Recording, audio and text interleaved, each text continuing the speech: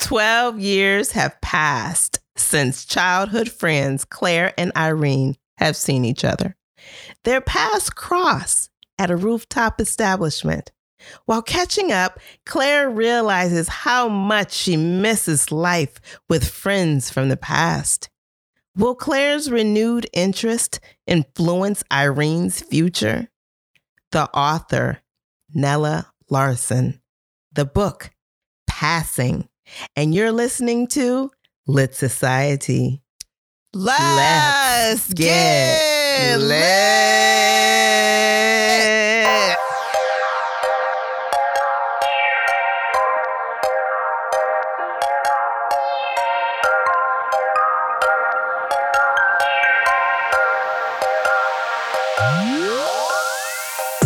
Hi, readers. This is Alexis. And this is Kari. And you're listening to Lit Society, a podcast about books and some drama. Yeah. How are you, Kari? I'm good. How are you? Well, I am doing well. That's all I can say about that. This is our last video podcast For the season. Oh, I didn't realize that. Yeah. So if you want to see our faces, go to YouTube. It's your last chance this year. This is it. This is it. Wow. I mean, this year is just moving right along. It's too quickly. Yeah, it's insane. It's already November. Mm-hmm. Tell me you did something fun in October. How about that? Yeah, it was. At least I hung out with you a bunch. It was fun. You are coming out of your shell. I am trying because there are going to be expectations on me next year, and I want to be prepared for those. Yeah. So we went to H Mart. We didn't cry, but we got a lot of goodies. Goodies, yeah. Yeah, just been hanging out in the city. Regular stuff. Yeah. What about you? Anything else? No, nothing fun. You know what? I had a chance to stay in a local hotel in the city and just kind of hang out for a day. In the suburbs. No, in the city. Oh, you did? It's in Wicker Park. Yeah. Oh, I think really I know your life. What hotel? The Robbie. Oh, I've been wanting to stay there. How was it? Yeah, it was fantastic. I look forward to it. Oh, I loved it. I mean, I was looking forward to it. And okay. And it met your expectations. It met my expectations. Yes, I was really excited to enjoy it. So anyway, that was a thing. That's how I rounded out the season. It was a celebration. I love Wicker Park. It's kind of changing rapidly. It's not what it was when I was a baby running around there, but it's still fun. It's still a lot of good stuff. I think one of our favorite bookstores, Semicolon, the only Black woman-owned bookstore in Chicago, is now in Wicker Park. Mm-hmm. They moved from, I think, like River West or something. So, yeah, it's a lot of good reasons to hang out over there. So, cool. I love it. Yeah. So, why don't we just go ahead and jump into our theme of the week? What do you think? Let's do it. All right. So, each week we select a theme to discuss inspired by the book that we are reading. So, let me start by saying, I know we're in fall and we're jumping into winter, but June is the beginning of the summer season, right? Kari, what are some of Kari, what is your favorite summer pastime pre-COVID? Oh, pre-COVID? Well, I'm like doing regular stuff now. So the beach. I really like the beach, hanging out, playing volleyball, hanging out with friends. A nice rooftop is always fun, and Chicago's full of them. And just hanging out, outside, breathing fresh air. That's always good. Touching grass. And I like I think it was your last one, the rooftops. I'm going to go with that. Okay. Our theme this week is the origin of rooftops and the most popular rooftops around the U.S. So let's dig in. In the book, the two women meet at a rooftop. And so I was like, dang, rooftops been around for a long time?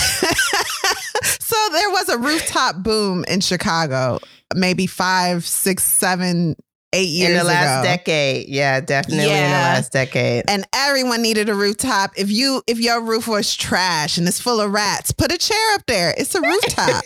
It's a rooftop. So, folks was making you crawl through corridors to get to their rooftop. So no, I understand why it feels like, man, rooftops was, around in the 20s or whatever. And this one in the book is like modeled after the Drake Hotel, which doesn't have a rooftop, but has a fabulous afternoon tea service. Mm-hmm. So have we done that together?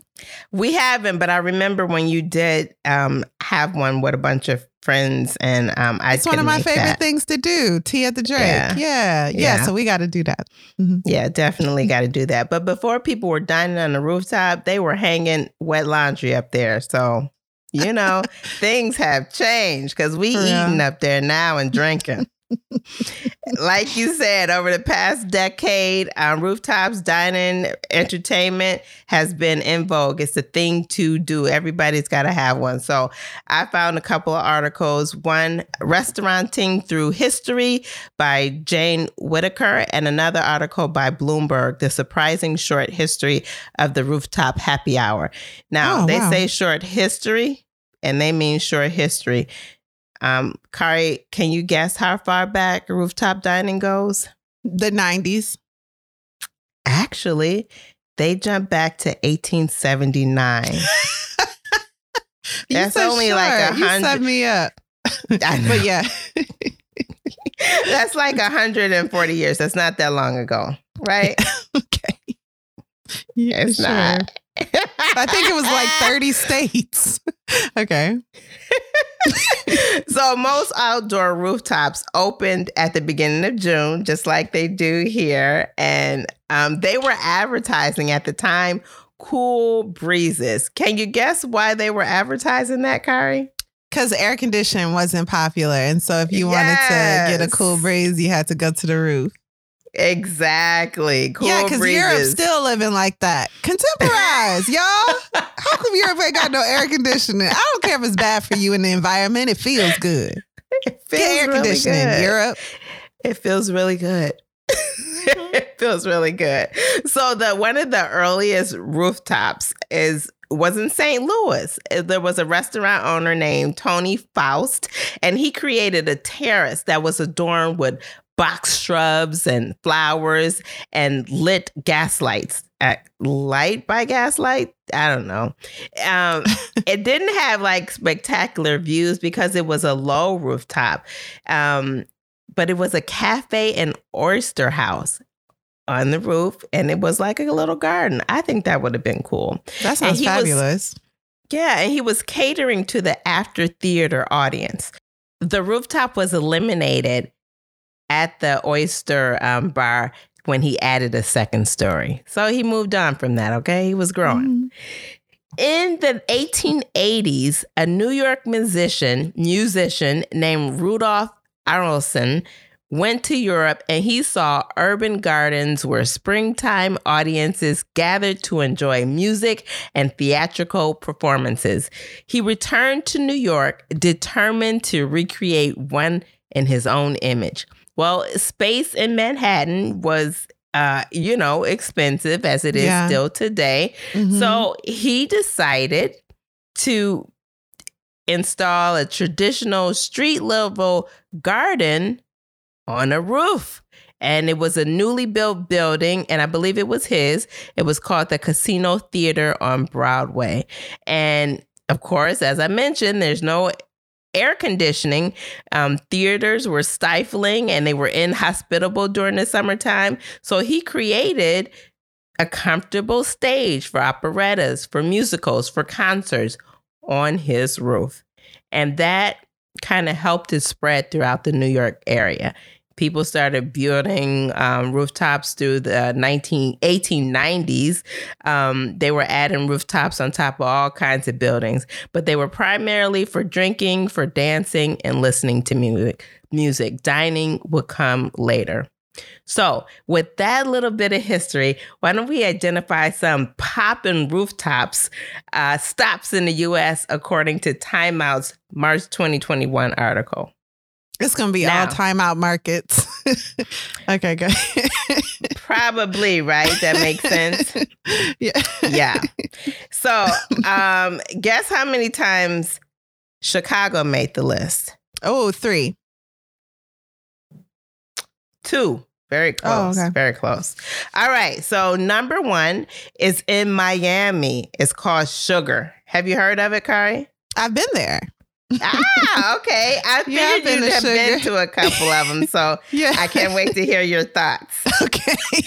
What do you remember about it? Sugar's funny. It's packed. You do have to like wait to get to the roof, which is common because it's so tight. And it might be an expansive roof, but it's always full of people. So I know when we were there, it was like outside, but it felt inside because it was so claustrophobic, ironically, on the roof. Oh, wow. And the music's, like loud. It's like trying to be like a really happening lounge or whatever. But in Chicago, like we got that for real and it's a vibe. This wasn't really a vibe. Too many transients to me. It didn't have like a culture. It didn't feel like it had a culture. So, my husband and I found a corner that was for the wait staff and like made it our own personal bar. We like took plants from around the roof and like set it up in this corner of the roof and had our drinks and stuff brought just to this service area.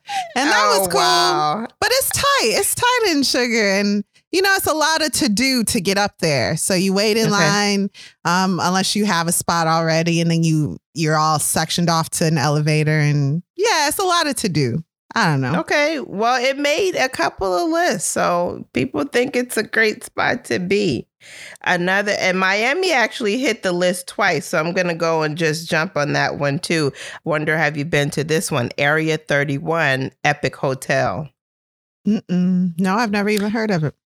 Okay, so that one has got like views and great seafood. That's the thing about the Epic one. Okay. And that made it to number 10 on the list. Let's jump back to number 2. Number 2, Washington, D.C. Top of the Gate. Heard of it? Been there? Nope. Okay, so this is atop the historic Watergate Hotel. That's why it's called Top of the Gate. Anyway, it's got great views, 360 views of the city. You can see the biggest attractions, the Pentagon, the Washington Monument, and the Potomac River. Have you been to D.C.? I have. I've been to D.C. twice, but not... The first time I went, I was taking care of my niece. The second time I went, I was working. So you weren't having fun. Time. Right. We should go. Hey, if y'all live in DC and you listen to this show and you think we should have a live show there, let us know. Because that sounds like a good time.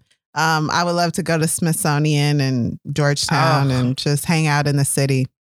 Yeah, those things I did when I was there, and I enjoyed that so much. I had the best time. Have some Mamba sauce. Mamba sauce. They love that. Mm-hmm. Yeah. So DC made it twice. So they have another place, and they made the list at number 7, and it's called POV. They say if you're on this rooftop, you can see the White House. And you can even see, if you got good eyes, a view of the Secret Service on top of the White House, the Treasury, as well as the Washington Monument. And they have stadium-style seating atop that place. A third one is Mama Shelter. It's a hotel and restaurant in Los Angeles. There you can enjoy a DJ or movies on an outdoor screen. They even have foosball, yoga, and views of Hollywood. Okay, Kari. Rooftop movies used to be a thing in Chicago. That was a good time. I wonder if they'll bring that back. Go ahead. Oh, yeah. I remember that. We went to, was it The Wit? Oh, I'm sure. Yeah, The Wit used to have a movie series. It was fun. Yeah, that was a lot of fun. Actually, The Wit, it's not on this list, but it made one of the list that I saw of rooftops, 10 rooftops in the world top. Oh, wow. Okay. Yeah, because when you're drinking cocktails and you're watching Jurassic Park on a huge screen at night, it's scary for real. So that's fun. Okay, so here is the first of our Chicago locations. And Kari, I'm sure you know this as a city blogger. Which rooftop do you think it would be? I think it's Cindy's. Absolutely. Cindy's made this list. In fact, it made another list that I saw as well. And it's on top of Chicago's Athletic Association Hotel. What can you tell me about Cindy's that stands out to you? So I will tell you, some people love the CAA, others don't. The Chicago Athletic Association Hotel is a very, it's like a fun house for adults to me. You have great burgers downstairs. You have these like cafes hidden throughout. The drawing room is just a great place to work, read, hang out. That's on the second floor. And then you have the milk room, which is like an 8-person bar. 8 people and the bartender. Nice. And that is one of my favorite spots. Very cool. That requires a ticket, which you can get on Talk, I think.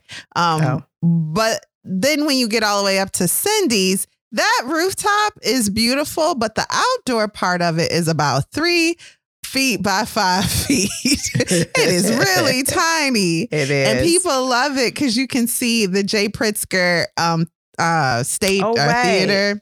Yeah. You can see the Bean, or what is it, Cloud Gate. You can see Millennium Park from it, and it's an awesome view. And Maggie Daley Park also. So yeah, for a great view of the city, that very small, to me, rooftop is a great deal of fun. But the largest rooftop in the world is in Chicago. Did you know that? Really? I don't know if it's the very largest, but it is in the Guinness Book of World Records, and that's at Navy Pier. And you still can't make me go to Navy Pier. Dang. But yeah, that's that. Navy Pier? Yeah, girl. And if y'all don't know anything about Chicago, Navy Pier is like the tourist trap, right? It's just a place tourists go to spend money on things they won't want when they get home. Yep. And it has a Ferris wheel. And they updated the Ferris wheel too a few years back. So it's even larger. But for Cindy's, the food is also great. So it's a great vibe. We've been there. Yeah. Mm-hmm. Yeah. I like the downstairs. They have like a billiards room.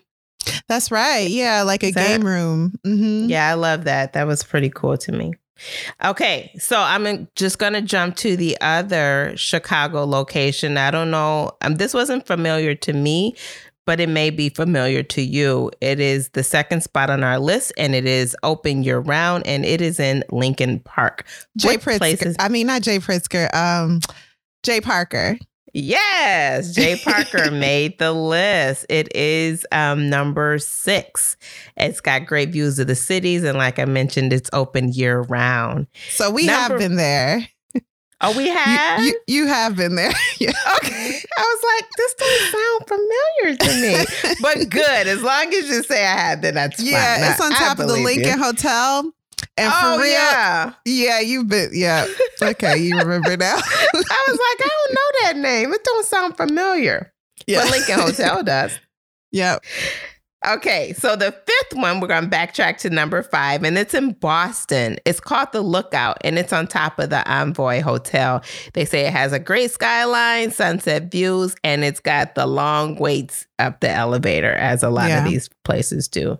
So we'll jump down to 8 because we hit 7, and number 8 is in Seattle, Washington, and it's called Frock. It's a kitchen and cocktails, it says. And their spot is on the 5th floor of the Motif Hotel, and they have shuffleboard and ping pong available. And then I don't think I mentioned this one, but this is another Los Angeles one, and it's called the High Rooftop Lounge, and it's atop the Hotel Irwin, and it has sunset views. They give you blankets. I don't know if they still do that with COVID, but they give you blankets, and it's got they have spiked cocoa and hot toddies. I say that's pretty impressive. LA just be doing stuff to do it. That's fine. And the 3rd LA rooftop that's on the list is El Techo de lo Linda. Perfect pronunciation. Yes. Okay, cool. Yay. Have you been there? It's an open air rooftop, and it has even though it's open air, it has it's bordered by glass walls. So that's pretty cool. And they say the food is special. I think I got a couple more. Then Nashville has one, and it's called Acme Feed and Seed. Doesn't sound enticing, I gotta say. Okay, doesn't sound like someplace I want to be, but it is called that, and it has 360 degree views of downtown, and they play live music every night. That sounds cool, though. And then Portland, Oregon has a place called The Departure in the Nines Hotel, and they have a Top Chef finalist that's making the food on their rooftop, which is pretty cool. And they've got unparalleled views, it says. And then here's one for our British visitors into Minnesota. Okay. There's a British, it's called Brits Pub and Eating Establishment. And if you are in Minneapolis, stop by and you can tell us all about it when you get there. They say you can gawk at lawn bowlers, okay, in the pub's English Garden Park from the second-story veranda, where you can enjoy your favorite British eats like, guess what? Scotch eggs and tandoori chicken. Have you had a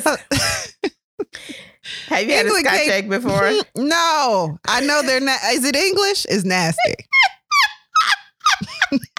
I didn't say that. That's why they was creating all them wars in the past and colonizing, because they wanted some seasoning. That's a fact. Look up India. Mm-hmm. They said, what is this? And the Indians was like, salt.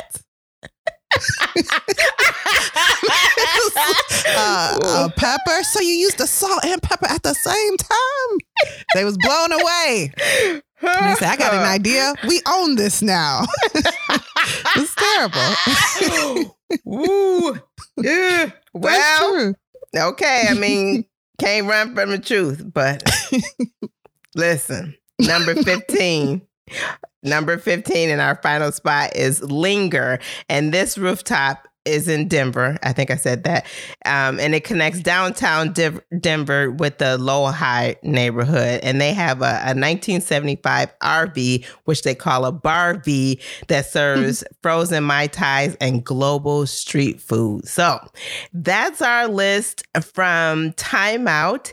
And it is the top 15 rooftops in the U.S. Stop by them in the warmer months, okay? And let us know your favorite rooftops to go, and if there's some in your area in the cooler months. I love the way you came up with this theme. I love the way you came up with this theme just to taunt us as we entered the dead of winter. However, at least in Chicago, a lot of these rooftops do have heating. Some of them are enclosed in glass. Yeah. So Cindy's and the Wit, they both have enclosed sections. J. Parker also. Yeah. Very small, but they got it. So, yeah, sounds good. And I heard a lot of places we need to go when we start touring. Yeah, it sounds fun, right? Okay, readers, don't forget, share us your favorite rooftops so we can prepare for next season. You got to plan ahead, so you might as well tell us now, right? Okay, share it with us. Why don't we take a quick break before we jump into our author and context? Okay, let's do it.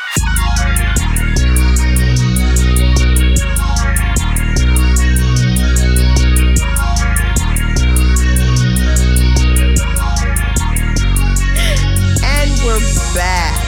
Kari, are you ready to give us some background on Nella Larsen and her inspiration for passing? Sure. Nella Larsen was born Nellie Walker, April 13th, 1891 in Chicago. Her mother was a Danish immigrant and her dad was like Afro-Latino. I think he was Caribbean. The father eventually left the family and the mother married another Danish immigrant, and then they two had a child together. So this is interesting because in her family, Nella was the only person of color. And the family did sometimes face discrimination, all of them, because they had a colored daughter and because people were so ignorant and evil.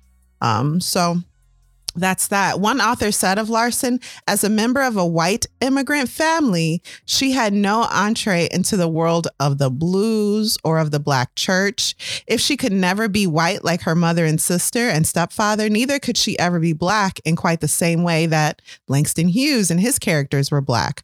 Hers was another world, unrecognizable historically and too painful to dredge up.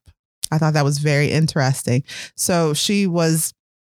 And it seems like her family did treat her with love and care, but she was an outsider in a way because of cultural implications in the way race and because of the way her race is treated in this country. And then everywhere she went, that kind of irony followed her. So in 1914, she enrolled in nursing school in New York City and worked in a nursing home that was supposed to be, I think, for Black people, but it ended up most of the patients were white. And then because it was a hospital attached, and then most of the patients in the nursing home were Black. Upon graduating in 1915, Larson went south to work at the Tuskegee Institute in Tuskegee, Alabama, where she became head nurse at its hospital and training school. She draws from her medical background in passing to create the character Brian. And Brian in this book is a doctor. He's one of the main characters. Larson describes Brian as being ambivalent about his work in the medical field. Brian's character may also be partially modeled on Larson's ex-husband, Elmer Imes, who was a physicist. So let's talk about it. In 1919, Larson married Imes, who was a prominent colored physicist. He was the second African-American to earn a PhD in physics. After her marriage, she sometimes used the name Nella Larson in her writing. A year after her marriage, she published her first short stories. So this marriage perhaps gave her the freedom to delve into writing, which is a risky career at like any time. But she could take a break from medicine to do that. And she did. And as this book is evidence of, she was an amazing writer. So the couple moved to Harlem in the 1920s, where her marriage and life contradicted each other because her husband was like upper class Black and she was considered like immigrant trash. Wow. So yeah. Wow. So everyone had their hangups, and wherever she went in life, she had to deal with someone and their issues because of race. Grief. One writer says she and her husband knew that they knew the NAACP leadership, which include W.E. Du Bois, who we know really liked him, light and bright. Walter White, James Weldon Johnson. However, because of her low birth and mixed parentage, and because she did not have a college degree, Larson was alienated from the Black middle class, whose members emphasized college and family ties. Black fraternities and sororities, that was the thing. So she wasn't a part of any of that.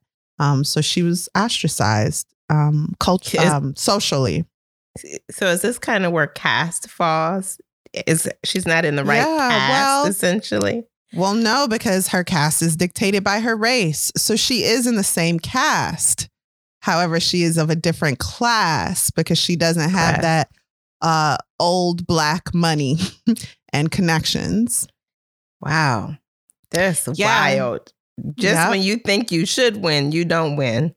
And she's a woman. So, you know, she's got to deal with a lot. She returned to New York in 1937 when her divorce was completed. Her husband did indeed have an extramarital affair. Their marriage was dissolved. She lived on alimony and went back to medicine, which a lot of people even today see as a cop out. Like it was the safe thing to do. They're angry that she didn't write more. But who knows what her situation was. And history kind of forgets her in a way, too. Some assume that she actually indeed did begin passing because there's not much heard of her. So perhaps she did. And she may have worked as a white nurse in America until her death. And she died in Brooklyn in 1964 at the age of 72. Did you have anything about Nella? One of the interesting things that I saw about her is that her writings, her literary works are based loosely off of her life during the Harlem Renaissance. So I thought that was interesting. Yeah, what better inspiration? That makes sense. Okay, well, that's wonderful. Thank you for sharing that tidbit. Why don't we hear a brief synopsis without spoilers before our deep dive? Sure thing. One woman finds her past sitting across a room. And against her better judgment, she starts down a path that goes against everything she is and ever has been. In the end, she will find rest and security only through the sacrifice of another. Alexis, what did you think? What were your first thoughts of Passing by Nella Larsen? Well, when you first told me that we were reading this book, I didn't know what passing. I mean, just the title, it did not immediately connect to me that this was racial passing. So, but of course I got that pretty much right away. The book grabs you right away. And so I felt good and ready to read it, looking for something exciting after, still trying to get the taste out of my mouth of one of our recent books that wasn't that great. So, wow. Shout out to Clara and the Sun. I don't think it deserves that ire. Whatever. Okay. Kari, how about you? How about you? Who do you think would enjoy reading this book? So a book that comes to mind is The Wedding by Dorothy West. These books take bits and pieces of the same subject regarding class, social standing, and race, but they're two very different books. However, the writing is so thorough and layered. I think if you really love The Wedding, you'll really love Passing by Nella Larsen. And they're both of those authors are from the same time period, right? That's right. They're both Harlem Renaissance women. Writers, yeah. Well, that's pretty exciting. So are you ready to jump into this spoiler-filled deep dive for Passing? I am. We are going to dive into the plot of Passing by Nella Larsen, and we are going to give everything away. So if you haven't read this very short read, perhaps pause here, go read it, take an hour or two, and come on back. We'll be waiting for you. So let's begin. Part 1, Old Friends in New Places. Let's talk about Claire Kennedy. That's right, Claire. We're going to start with her. A woman that is almost too beautiful with dark eyes and darker hair. She has a way of laughing that is melodious. Divinely gifted is she with charm and appeal. Irresistible. Claire grew up without a mother, as hers died when Claire was very young. Her father was a drunk and given to angry fits. Claire would spend her days quietly about her business, sometimes sewing dresses, while her father would simultaneously throw himself across the room, all fists and anger. Sometimes his blows would miss her, sometimes they wouldn't. And a scene is described where she's sitting on the couch sewing a dress and her father's really angry with her because she works for this woman cleaning and she earns $1 a week and she's supposed to give that $1 to him. Well, she decided to buy a dress for the dance and she knew what would come with all that, but she was going to have her way because Claire was very having. Come what consequences may come, she was going to get what she wanted, even as a young child. So one afternoon, Claire found herself sobbing uncontrollably as her father lay dead before her. He was killed in a stupid bar fight. Now, let's meet Irene Redfield. So Irene, like Claire, is beautiful, but unlike Claire, Irene is subdued. She grew up with people who were outwardly in control of their emotions. Today, Irene is in a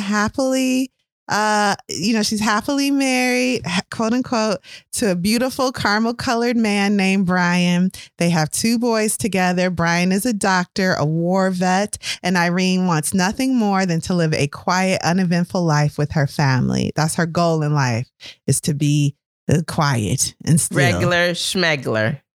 That's what she would like to be. She still don't want to be regular. It seems like she still wants to be upper class regular. Yeah, you're right. Upper class regular schmegler. You're right. So both Irene and Claire are Black American women. Both could pass for white American women. One has chosen to live her life as a white woman.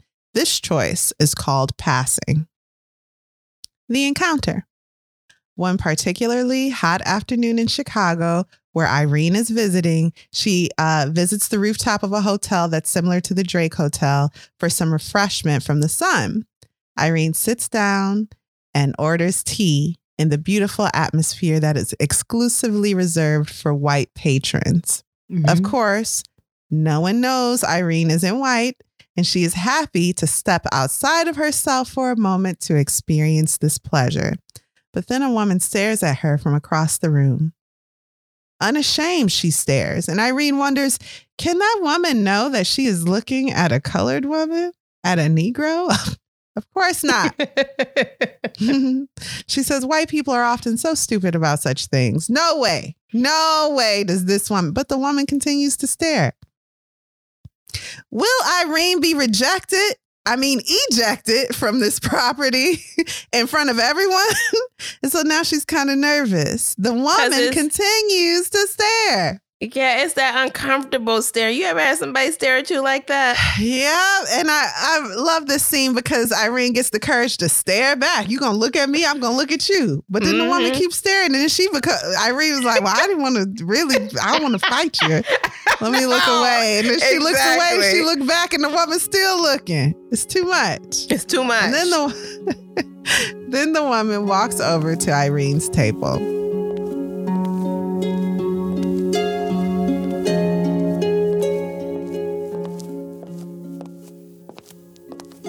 Pardon me, the woman said pleasantly, but I think I know you. Her slightly husky voice held a dubious note. Looking up at her, Irene's suspicions and fears vanished. There was no mistaking the friendliness of that smile or resisting its charm. Instantly, she surrendered to it and smiled too, as she said, I'm afraid you're mistaken. Why, of course I know you, the other exclaimed. Don't tell me you're not Irene Westover. Or do they still call you Rennie?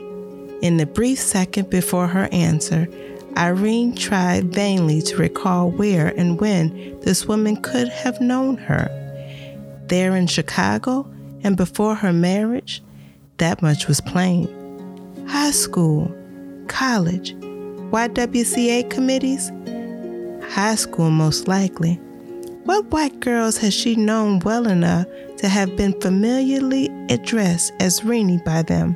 The woman before her didn't fit her memory of any of them. Who was she? Yes, I'm Irene Westover. And though nobody calls me Rennie anymore, it's good to hear the name again. And you? She hesitated, ashamed that she could not remember and hoping that the sentence would be finished for her. Don't you know me? Not really, Rennie? I'm sorry, but just at the minute, I can't seem to place you. Irene studied the lovely creature standing beside her for some clue of her identity. Where and when had they met? And through her perplexity, there came the thought that the trick which her memory had played her was for some reason more gratifying than disappointing to her old acquaintance, that she didn't mind not being recognized. And two, Irene felt that she was just about to remember her, for about the woman was some quality, an intangible something too vague to define, too remote to seize, but which was, to Irene Redfield, very familiar. And that voice, surely she'd heard those husky tones somewhere before, perhaps before time. Contact her, something had been at them, making them into a voice remotely suggesting England. Ah, could it have been in Europe that they had met? Rennie, no. Perhaps, Irene began. The woman laughed. A lovely laugh, a small sequence of notes that was like a trill and also like the ringing of a delicate bell fashioned of a precious metal. A tinkling. Irene drew a quick, sharp breath. Claire, she exclaimed.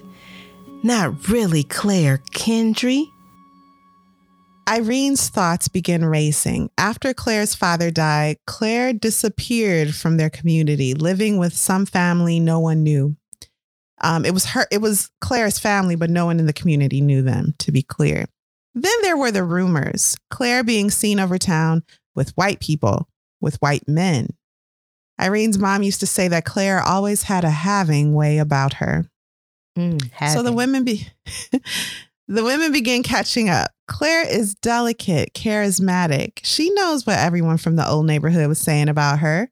For over an hour, they talked, caught up, with Irene doing most of the talking. And when it was time to part, Irene had a thought. Claire had very little to say about herself. Also, Claire was too good looking. This is Irene's thought. Just a little too much. Claire is hungry to know more, and she wants to meet Irene again.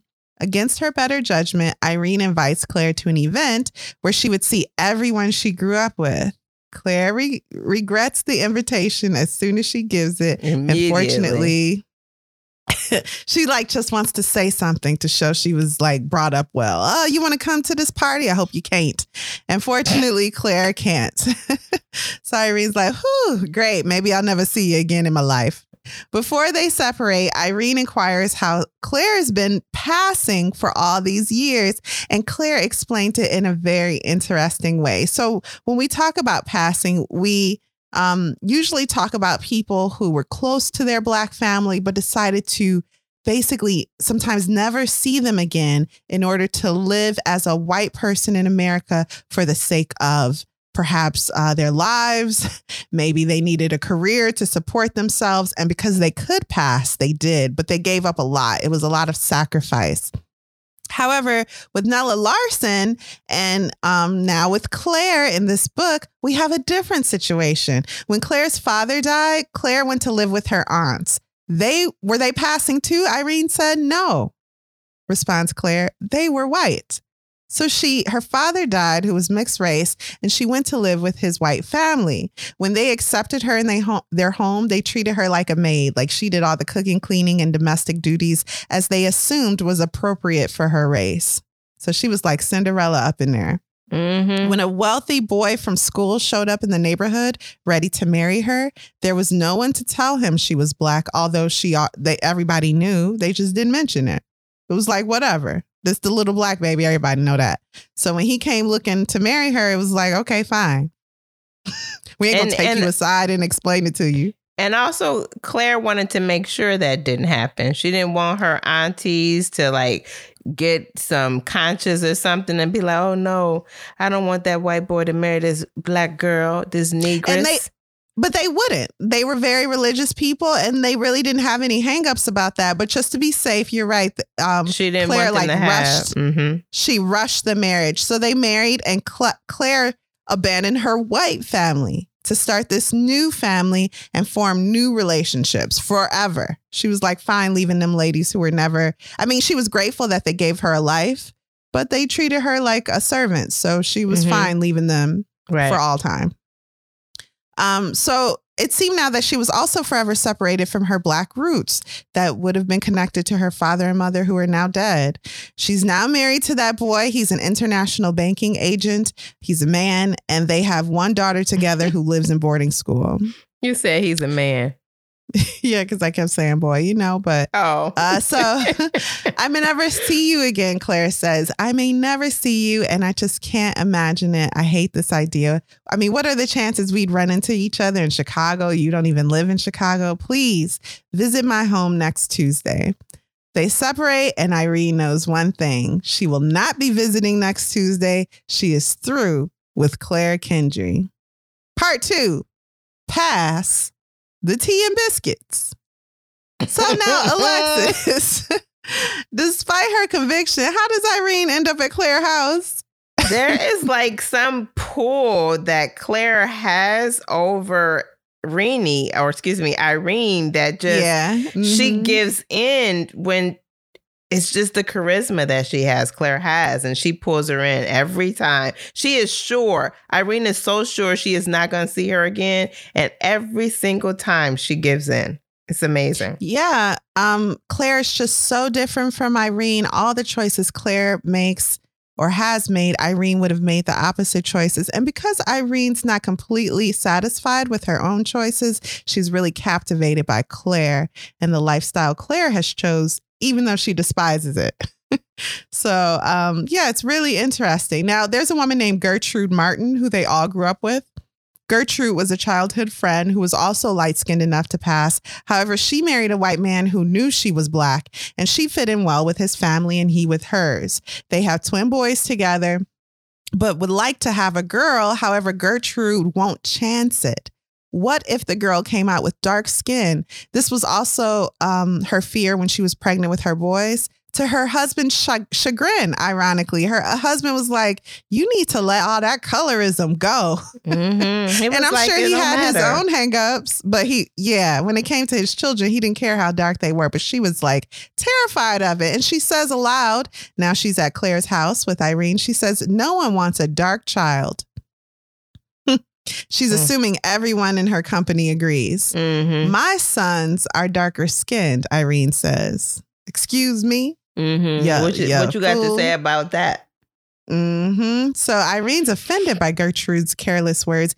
And then Gertrude acts like someone shot her in the chest. She's like, and your husband? And Claire assures the woman who has lost all the beauty she possessed when they were kids, my husband couldn't exactly pass either. So she let him know all my family are brown and I wanted him that way. Mm-hmm. Okay. So right on time, John Bellew, who goes by Jack sometimes, John walks in. Claire's husband walks through the front door and greets his wife with a pet name he's reserved just for her. What is it, Alexis? What's the pet name John calls Claire? Nig. Hello, Nig, was his greeting to Claire. Gertrude, who had started slightly, settled back and looked covertly towards Irene, who had caught her lip between her teeth and sat gazing at husband and wife. It was hard to believe that even Claire Kendry would permit this ridiculing of her race by an outsider, though he chanced to be her husband. So he knew, then, that Claire was a Negro. From her talk the other day, Irene had understood that he didn't. But how rude, how positively insulting for him to address her in that way in the presence of guests. In Claire's eyes, as she presented her husband, was a queer gleam, a jeer, it might be. Irene couldn't define it. The mechanical professions that attend an introduction over, she inquired, "Did you hear what Jack called me?" "Yes." "Yes," Gertrude answered, laughing with a dutiful eagerness. Irene didn't speak. Her gaze remained level on Claire's smiling face. The black eyes fluttered down. "Tell them, dear, why you call me that." The man chuckled, crinkling up his eyes. Irene was compelled to acknowledge unpleasantly. He explained, "Well, you see, it's like this. When we first married, she was as white as white as a lily, but I declare she's getting darker and darker. I tell her if she don't look out, she'll wake up one of these days and find she's turned into a nigger." He roared with laughter. Claire's ringing bell-like laugh joined his. Gertrude, after another uneasy shift in her seat, added her shrill one. Irene, who had been sitting with lips tightly compressed, cried out, "That's good!" and gave way to gales of laughter.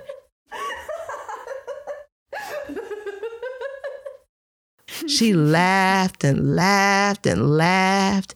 Tears ran down her cheeks. Her sides ached. Her throat hurt. She laughed on and on and on, long after the others had subsided, until, catching sight of Claire's face, the need for a more quiet enjoyment of this priceless joke and for caution struck her. So the situation induces a nervous yet genuine laughter from Claire, who thinks everyone in the room is an idiot. She laughs uncontrollably at the irony that Claire's white husband, the most overtly racist man she's ever met, calls his wife, who he assumes to be white, Nig, and that he himself, in this moment in his home, is sitting in a room with 3 black women completely unawares. She is just laughing harder than anybody else in the room. She like, y'all all dumb. This is one of those laughs where tears come out your eyes, and she had tears coming out her eyes. All by herself, and she don't care. So, Alexis, how did this pet name start between John and Claire? He said when he met her, she was white as a lily. But as she the longer they've been together, she's gotten darker. Yeah. And he's like, I know you're no knicker, so it's all right. I just like calling you that. Yeah. It's cute. It's cute. It's cute. Okay. So Claire asks, so John, do you dislike Negroes? No, he responds. I hate them. Black slimy devils. This, to Claire, was not funny.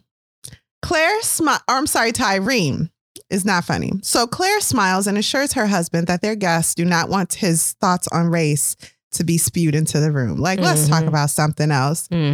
He looks at her, smiles and softens. He says, look how henpecked I am. I love my little nig. And then he apologizes, falling into a conversation well peppered with casual racism. And he stops sometimes to go, I'm so sorry, nig. Occasionally, when he recognizes his own crudeness, he apologizes to his wife. Oh, sorry, baby. Sorry, my little nig. This is happening. Gertrude and Irene leave Claire's home in shock and more than a bit angry. Gertrude doesn't understand the risk, but Irene seems to believe Claire's received everything she's ever wanted.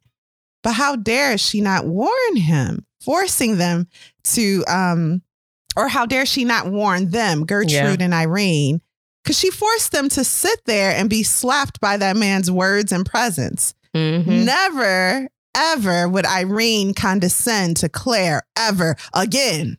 Never. Well, we know how that goes. Never. Part 3, risking it all. Time and seasons have passed. Irene is sitting at the table with her very good-looking husband, Brian. Describe their marriage, please, Alexis. I don't know. So the way I see it, Brian is a doctor and he don't like his job. He wanted to be doing something else. He wanted to be in South America working. Brazil. Okay. And instead, he's working here with people. That's what I got. He don't want to do what he's doing here. He wants to be there. But Claire wants this life. She feels like her husband should be right here. This is the perfect place for them. And she don't need to go nowhere because she wants to be regular schmegler.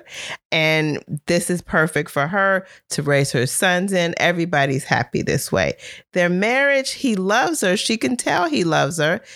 It sounds like he loves her. He cares genuinely for her. But there is something there. I don't know quite what.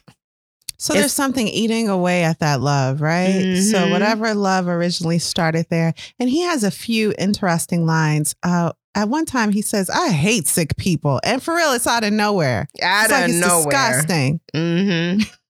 You a whole doctor.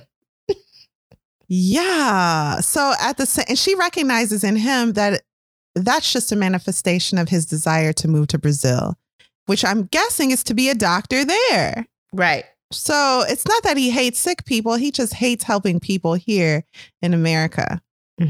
He feels like there's a life out there that he would fit in where there'd be more sacrifice and more adventure. And he wants to be a part of that. His wife is, diametrically opposed to anything like that. Well, anyway, that's them. A new letter arrives from Claire. She wants to see Irene again, of course. But remember what Irene said, I ain't never going to see Claire again, ever. So Irene has no intention of being the link between Claire and her, quote, poor, darker brethren. Brian is more understanding of Claire's position, but agrees it would be foolish for his wife to see her again. So they go out on this drive and it's weird because there's this game. So Irene's very much about games. She's never saying what she feels when she's speaking to her husband. She's trying to manipulate him at all times, which can be a habit that couples fall into. So she says things with ulterior motives. He has this desire, like we said, to extend himself in some way. And she's like, why can't you just live a regular schmegular life? So she brings up their children. They need more guidance. Right. He's like, what? They're fine. And so she's like, well, being in your position, you would know best. I mean, I know you wouldn't be wrong about your own children. Stuff like that. It's gross. And this conversation, they ended talking about what a joke sex is, because she's like, the children that our children are spending time with are very ill-mannered, cruel. And her husband is like, are you talking about sex? And she's like, well, frankly, yes. We don't want them learning things that we don't agree with, and laughing at things that aren't funny and being crude. And he goes, well, if sex isn't a joke, what is it? Ooh. Her husband. That's what her husband had said. They left the house together, but she refuses to ride home with him. She wants to walk and to think. Meanwhile, more letters come from Claire, who is desperate to see Irene. Irene throws them all in the trash. However, one day she doesn't get a letter. Claire herself shows up to the house. Say what now? She just showed up at her house. It's me. Yeah. No, ma'am. No, ma'am. And she's like, hey, girl, hey, why you been ignoring all my letters? And Irene acts like a child that's been found doing something like very unkind. Yeah. Caught in the act of cruelty. So they talk. One statement that they both share between each other is that nothing is crueler than being a mother. They both seem to agree there. The telephone rings. It's about an upcoming gala where there will be in attendance white and black intellectuals. And Claire must change her seat for a white writer who will be in attendance. Brian once joked that soon we won't be allowed into our own functions because of gentrification. So this is a black foundation that the gala is for, but there'll be both white and black people there. So when she hangs up the phone, Irene then tells Claire all of this in a way that to me seems like bragging. She's trying to show Claire her life and how she's a part of society, but that backfires because Claire goes, great, I'll be there. She said, oh, wait. White people be in there like regular white people, not passing white people. Oh, I'm going to show up because I'm a fit right in. Oh, yes, you're right. Yeah, you're right. So Claire is very hungry for black culture. And the fact that white people will be there means she won't stand out. Right. Yeah, you're right. There might be something. Yeah, you're right. So the day of the event, Irene goes downstairs and finds Claire and Brian have already made their introductions. They've even got a playful banter between each other. Mm-hmm. At the dance, Claire is absorbed in her surroundings, thrilled to be among black people again. The white writer, remember, asks about Claire because she seems to be from a fairy tale. Everyone keeps looking at her. She's just so beautiful, so charismatic, although she has very little to say.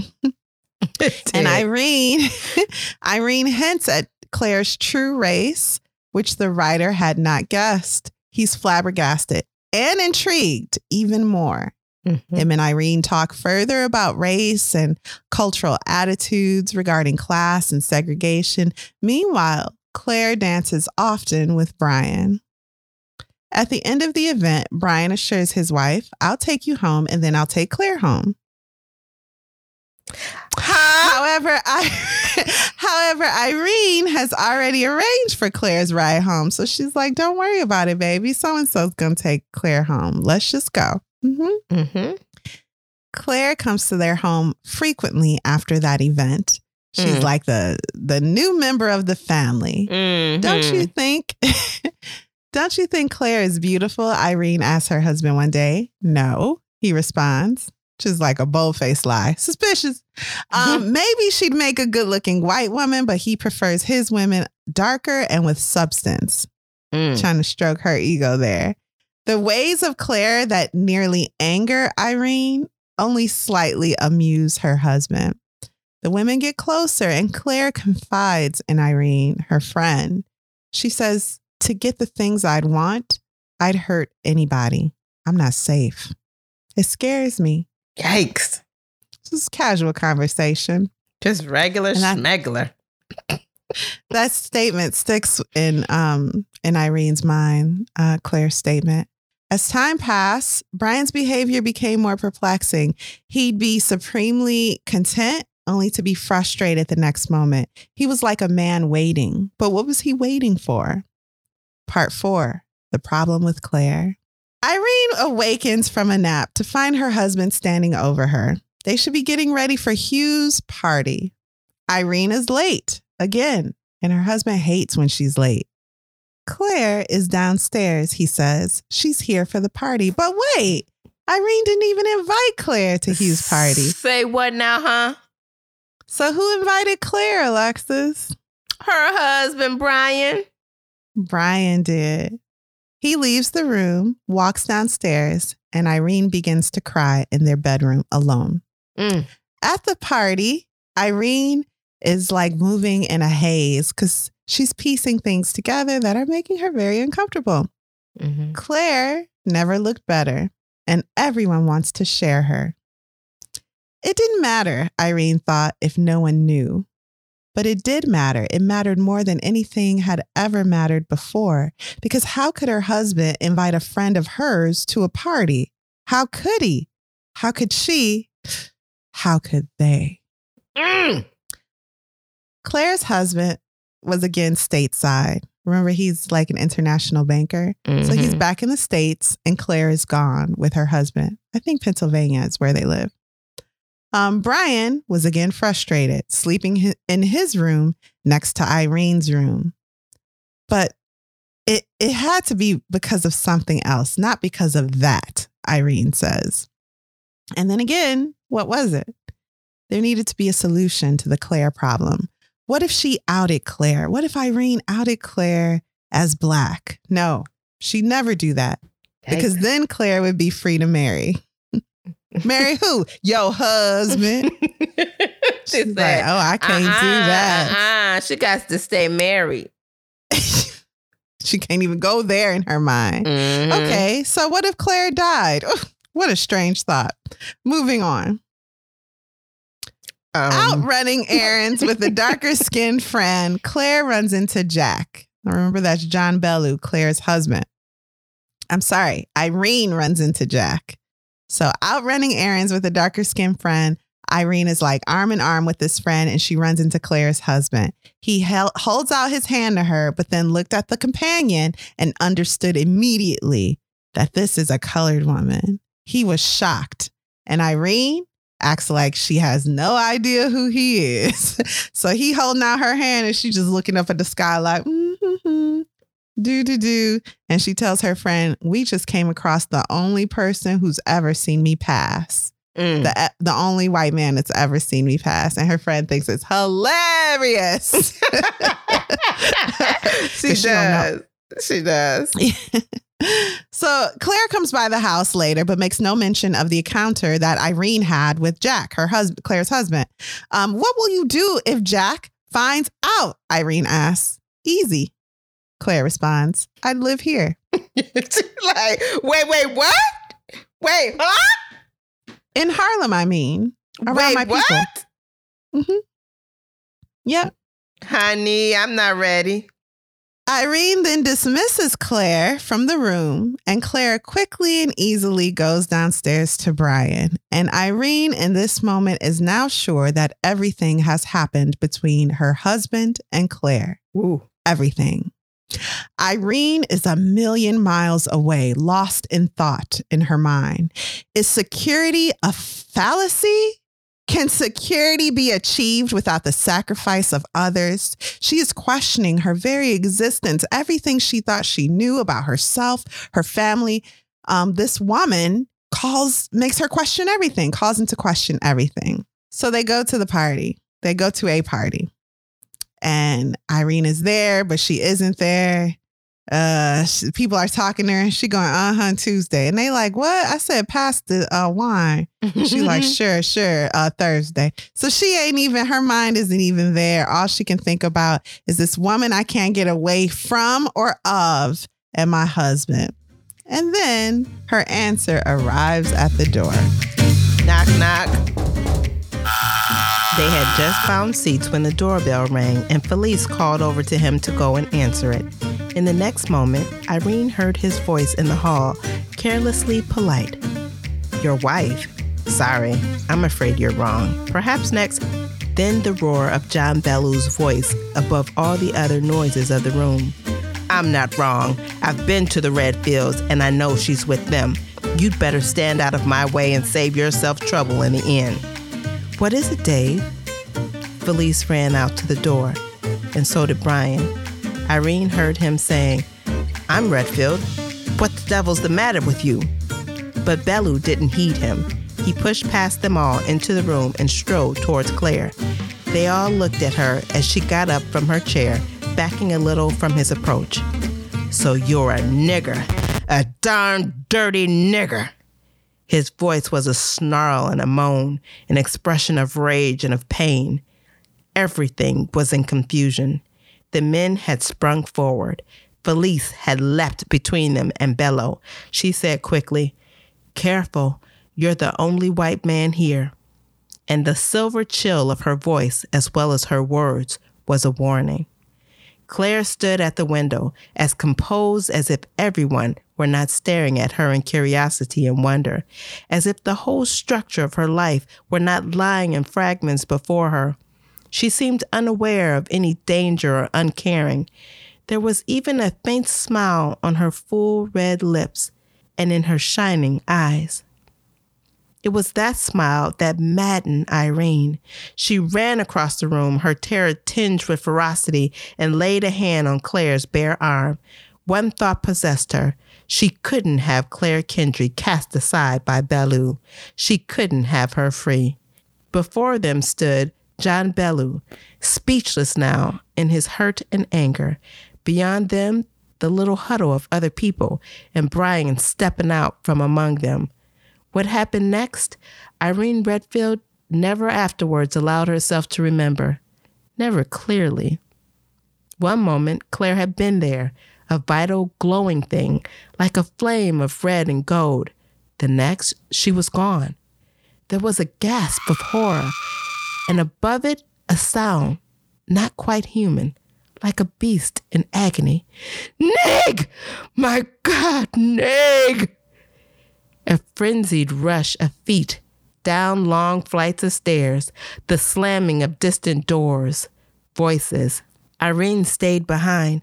She sat down and remained quite still, staring at a ridiculous Japanese print on the wall across the room. Gone. The soft white face, the bright hair, the disturbing scarlet mouth, the dreaming eyes, the caressing smile, the whole torturing loveliness that had been Claire Kendry. That beauty that had torn at Irene's placid life. Gone. The mocking daring, the gallantry of her poise, the ringing bells of her laughter. Irene wasn't sorry. She was amazed. So what happened, Alexis? She fainted. Her husband pushed her? It seems only Irene knows what has happened, what she's done. Irene pushed Claire out the window. The end. So, I mean, she is really now meticulously trying to decide, because all the party guests have went outside, of course, to see if Claire is okay. Spoiler, she ain't. And so they're like, what happened? I did see, her standing close to her husband. Did he push her? So Brian, or did she fall?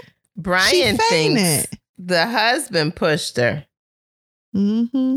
And that's good for Irene. Mm-hmm. So Irene came downstairs with Brian's coat because she didn't want him to get cold. She didn't want him to be cold, so she brought his coat. The end. Okay, you ready for a break and then final verdict? Let's take a break.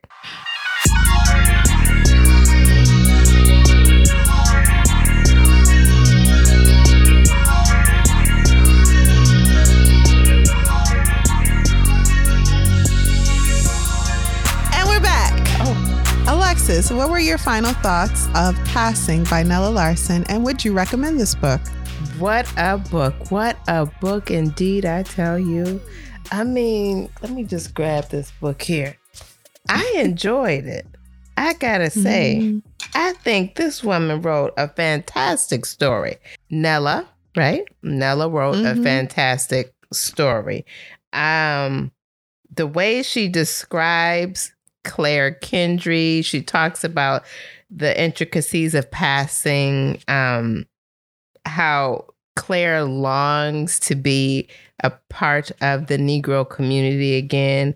Yes. All of those things are just, I mean, she just does such an excellent job.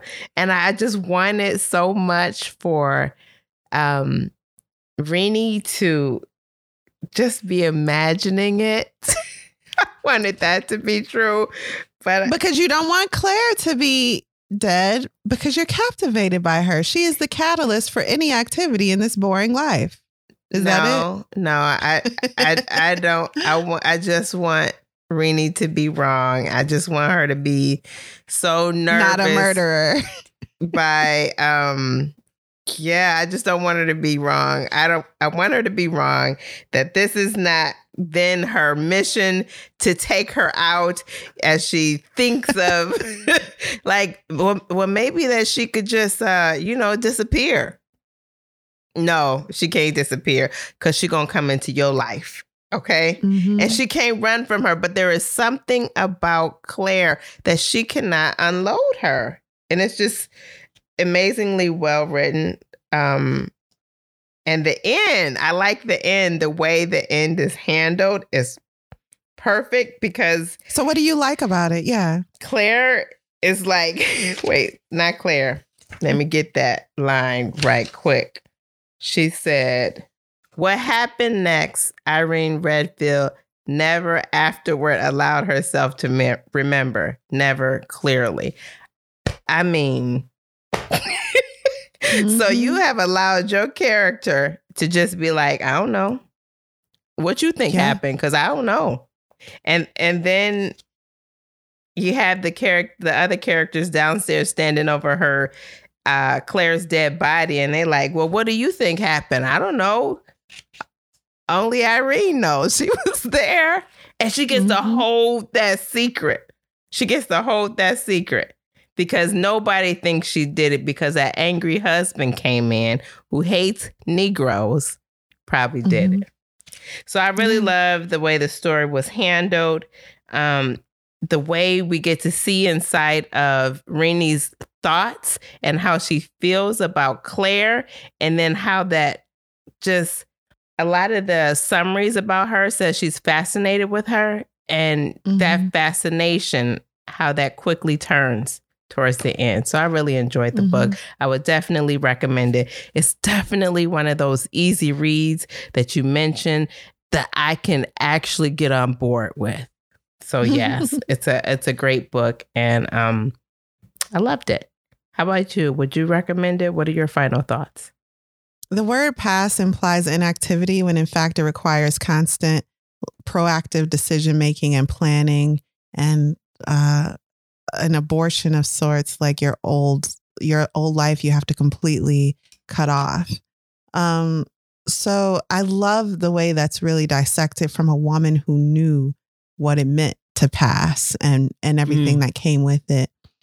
Irene and Claire are passing in their own way. Irene is an American. She wants to stay in this country, and although part of her wants to just pass through life with as little activity as possible, part of her is also very proud to be an American. She doesn't want to go help anyone else in any other country.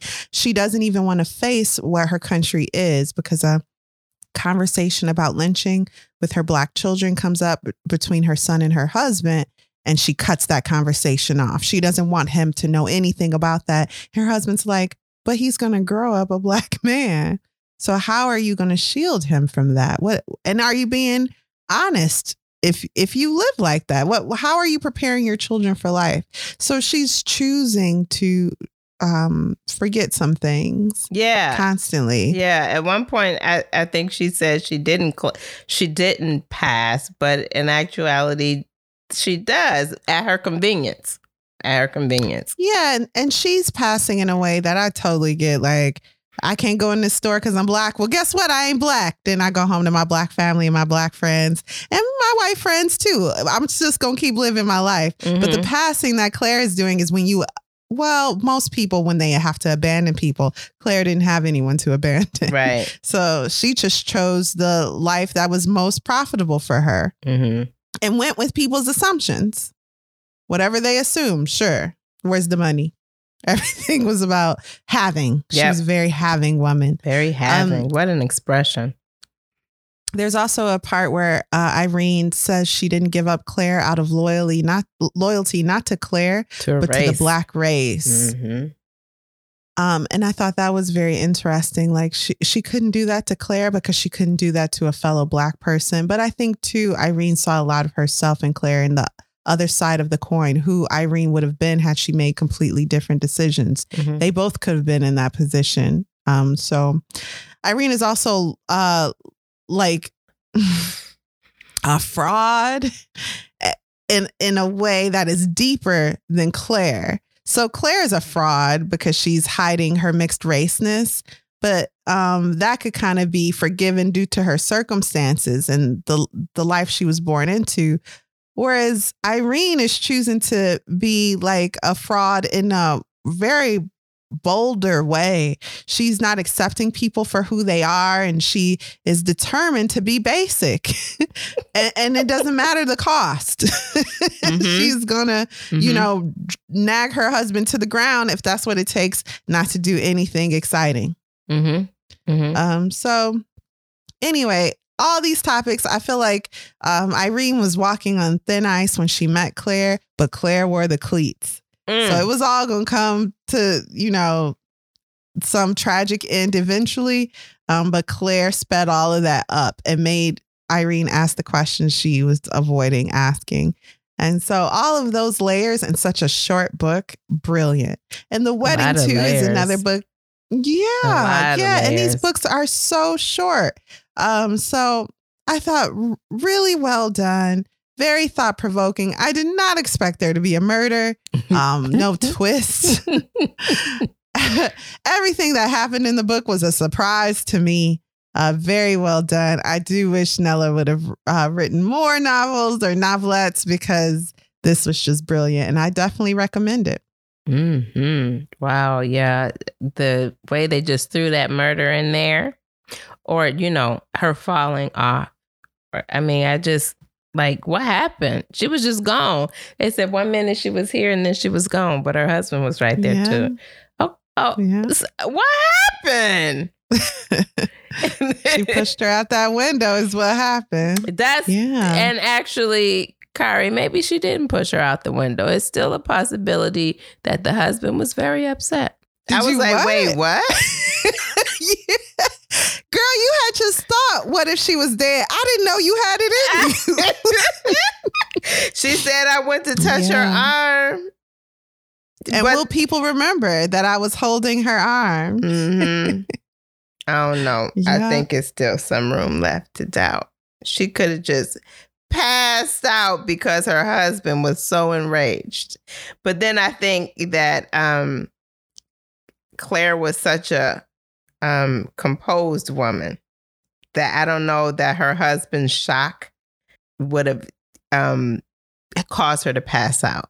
So anyway, it's very interesting. I enjoyed the story very much. So you're gonna suspend belief. Yeah, I like that. We don't know what happened. Yeah. We do know, but I like that. I like that more like ambiguous ending. I like the way you think. Maybe she didn't do it. Maybe we can also choose to believe along with Irene. Irene don't think she did it. We can choose. Folks fall out of windows every day. Every doggone day. Okay. That happens. Some survive, many don't. It happens. Ooh, dark. Anyway, Kari, thank you so much for this book recommendation. We love it. It's great. What are we reading next week? Charlie and the Chocolate Factory by Roald Dahl. Oh, wonderful. Childhood favorite. Okay. Well, thank you for listening to Lit Society. We'll be here next week, Thursday. Lit Society is brought to you by Alexis Honoria, that's me, and Kari Herrera. Support the cause by leaving a 5-star review for our show on Apple Podcasts, along with a comment about why you absolutely love us, because we love you too. We love you. If you've enjoyed what you just heard, tell a friend about Lit Society. Visit LitSocietyPod.com for show notes, this month's book list, and to sign up for our amazing email newsletter. And until next time, readers, read something. Read something.